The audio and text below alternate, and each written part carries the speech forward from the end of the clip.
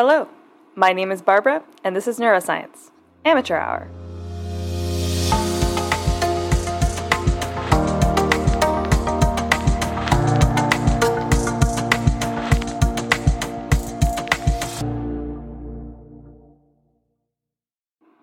Welcome back. I am so happy that you are here. Today, I want to dive into the neuroscience of synesthesia, a condition where people experience a mixing of senses. The word synesthesia actually has its origins in Greek roots, syn meaning union and aesthesis meaning sensation, a union of the senses, and that's exactly what it is. Some people with synesthesia might hear music and see shapes or colors or taste chocolate, or they might read words on a page and smell lavender or see the color blue. The sky's the limit. So this episode is actually inspired by a get-together that I went to a couple of weekends ago, where I met two different people with two similar but still wildly different forms of synesthesia. And I mean this in complete seriousness. It was by far the coolest conversation I had ever been a part of. Ever. I mean, I didn't want to leave at the end of the night. So they both had the kind of synesthesia where they associated words with colors, but their associations varied with their personal experiences, their favorite colors, what they thought defined a word, quote unquote, etc. So one woman, Victoria, defined words by the vowels because vowels were present in every single word, and she considered them the defining characteristics of a word. Every vowel had a color associated with it, and the other letters in the word may have had some colors, but it wasn't as strong as the vowels. So when she read the word or saw the word in her mind, it was one uniform color, which was a mix of the vowels in the word and the first letter of the word. The other person, Kathy, defined the word by the consonants in the word, which she saw as the defining characteristics of the word because vowels were present everywhere. Her color of the word was defined most by the first letter. I obviously asked about my name, Barbara, which was the color blue. And she said that the month of September was red. And, blue, Barbara, B, I thought that was pretty straightforward. But September red? I guess I didn't really I wasn't able to see a super clear association, but it's not my brain. I asked her what her favorite color was, and she said that it was mostly shades of blue and purple and pink, and those were actually the main colors in which she saw words. Apparently a lot of words were pink to her, which is it's kind of fun to think about, rose-colored glasses and all that. Now, when both of these people read a page from a book, for example, it would come out as a stream of colors. Or another really cool example that they brought up is, have you guys ever made those little cheat sheets for exams? The index cards, which you're allowed to write material or equations on, and then you bring it into the exam room so you don't need to memorize something like Schrodinger's equation or some shit like that. But if you've never seen one of those, it is a tiny little index card crammed, and I mean crammed, if you're doing it right, with information, because like any good student, you're going to try and get out of memorizing as much as humanly possible. So they were actually able to color code their index cards in their heads to draw information from it faster. Isn't that insane? Another fascinating thing was that their color associations with words didn't change much after they were formed during childhood. For that person, September was always the color red, regardless of whatever life experiences they would associate with September in the future. But this conversation sparked an intense desire to understand the neurological basis of synesthesia, how it comes about, and why it varies so much from person to person. So here we are, and thank you for being along for the ride. So as I mentioned before, there are dozens of different kinds of synesthesia, some more common than others. The one that I discussed earlier is called grapheme color, where certain letters or numbers are associated with specific colors. There's also sound-to-color synesthesia or lexical gustatory synesthesia, which is actually super rare, but it's where words or sounds evoke different tastes. And for some reason, I really imagine that being very distracting.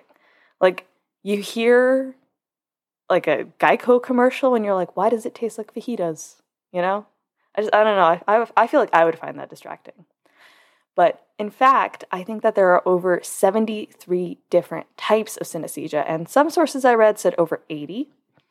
And this evidence is based off of the personal accounts of like 1,100 synesthetes, which are people with synesthesia. They're synesthetes. And I really hope I'm saying that right, but I could be wrong.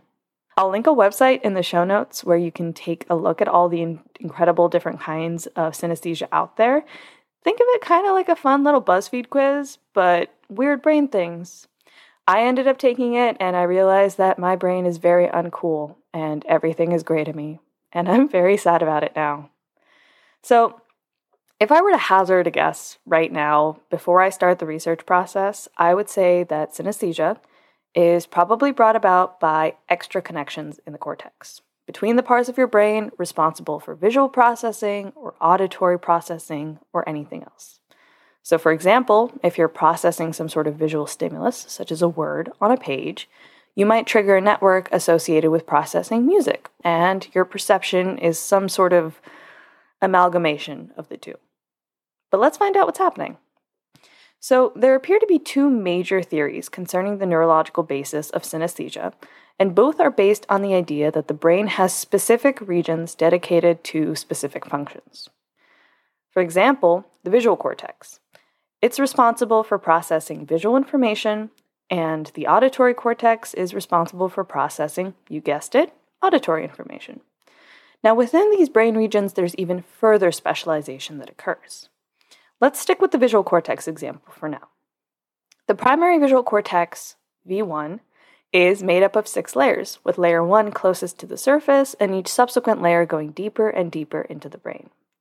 When visual information comes into your eyes, it travels from your retinas and then into a brain region called the lateral geniculate nucleus, the LGN.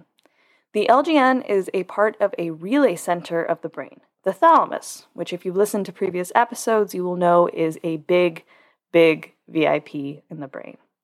From the LGN, input is routed to the primary visual cortex, specifically mostly to layer 4, which in turn has connections to other layers. V1 actually has a very well-defined retinotopic map of spatial information in your brain, which simply means that specific parts of V1 are allocated for specific parts of your field of vision. And it's kind of like a map. There is a fascinating body of research here about receptive fields and how each neuron in the retina covers an area in your field of vision, and how that information is consolidated and processed in LGN and then in V1 and further on. There are off neurons and on neurons, and all I remember is that when I covered receptive fields in college in my neuroscience lectures, I was both really confused. It was definitely the hardest topic for me, but also really amazed because it's a very beautiful system. It's very cool work, and I want to give it the attention it deserves, so I will be covering receptive fields in another episode. But if that is something that is calling out to you, please look it up. I highly recommend checking out The Classic Experiments by Huber and Wessel. Also could be pronouncing that wrong, but I don't care.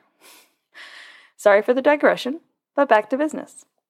So the cells of the primary visual cortex, V1, their neuronal responses are capable of discriminating orientation of objects, differences in color, a little bit, spatial frequency, moderately complex patterns, etc. I think a good way of thinking about it is that V1 kind of codes for edge detection. So you can tell when a square of black color stops and becomes a square of white color, but V1 doesn't really describe the imagery as in the scene as a whole. Information from V1 is further routed to other visual areas, titled very descriptively V2, V3, V4, V5, etc., and then there's some others. But all of those have specific functions in processing color, motion, helping to form memories. I also want to bring up 2 primary pathways by which visual information is routed through these brain regions, commonly called the what pathway and the where pathway.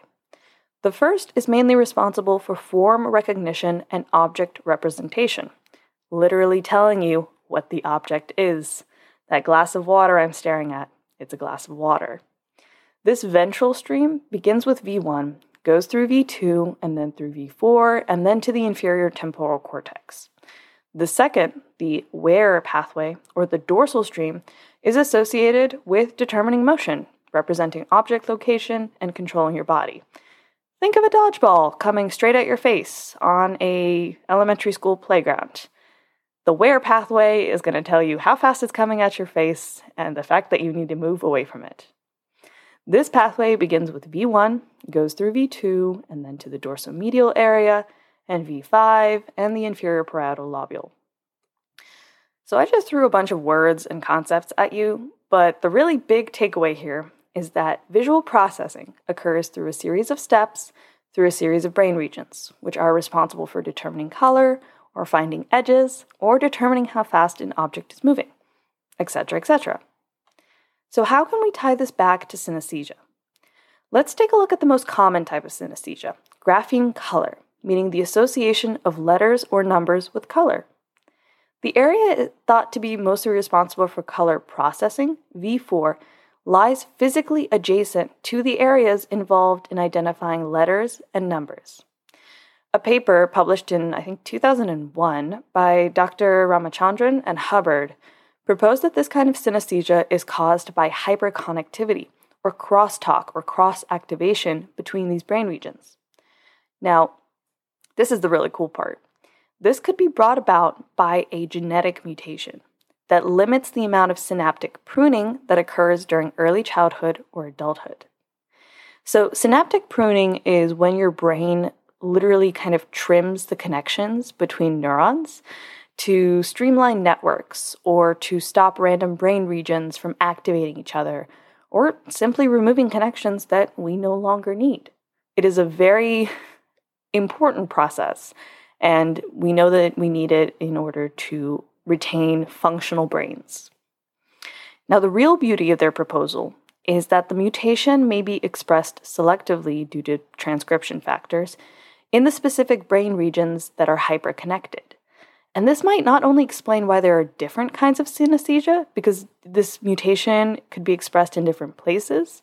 So it's not like your brain is hyperconnected as a whole, but sort of randomly due to your genetics in specific brain regions. They tied this back into the idea that if this mutation were expressed very diffusely, so a little bit everywhere, across multiple brain regions, there may be extensive cross-wiring between brain regions that represent abstract concepts, which could explain the link between creativity, metaphor, and synesthesia. And that can explain why there is a higher incidence of synesthesia in artists and poets and creatives. It is such a beautiful explanation, and there has been abundant research into whether synesthesia is genetic, and they have discovered that yes, there does appear to be a strong genetic component. In fact, it runs in families, sort of. They've discovered that it is heterogeneous and polygenetic, meaning that it's tied to more than one gene. And it also appears to be more common in females, with a ratio of something like 6-1. But a concrete gene or set of genes has yet to be found. I love this. I think it's like it's a very clean theory. And it's just like, it feels like the story has a beginning, middle, and end. But we're not done yet. There is another theory, published the same year that Ramachandran and Hubbard published theirs. This one relies on the idea of disinhibited feedback, or reducing the amount of inhibition along feedback pathways. It's been well established that when information is passed from one brain area to another, it can also travel back to earlier areas. So we know that V1 projects to V2 and V4, but V4 might also project back to V1.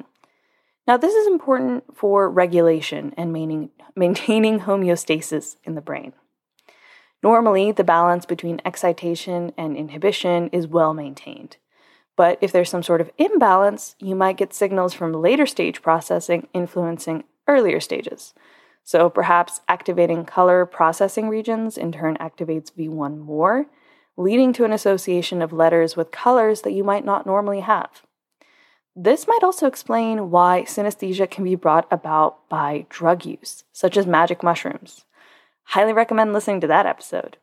Or LSD or something similar, because taking hallucinogenic substances might alter the balance of excitation and inhibition in your brain and change the way that you perceive sensory stimuli. These findings have been validated by some functional neuroimaging studies, which have shown that increased and early activation of V4 when reading letters or hearing sounds in synesthetes, but they lack the resolution to determine which theory, disinhibited feedback or cross-activation, is really the correct explanation. And as science progresses, I am positive that we will know more soon. But that is a bite-sized overview of the neuroscience of synesthesia. I hope that you enjoyed the episode and you learned something new. I've cited all my relevant sources and papers in the show notes, and you should keep an eye out on Instagram for some cool figures that I think are pertinent. Please rate, review, and subscribe. And if you have any questions, comments, concerns, queries, or complaints, please email me at neuroscienceamateurhour@gmail.com or DM me at neuroscienceamateurhour on Instagram. This podcast is available on pretty much any platform I can think of, so please recommend it to your friends and loved ones. Also, if you have something you really want to learn about, please contact me, and you'll probably see an episode about it soon. Happy researching, and I hope to see you again.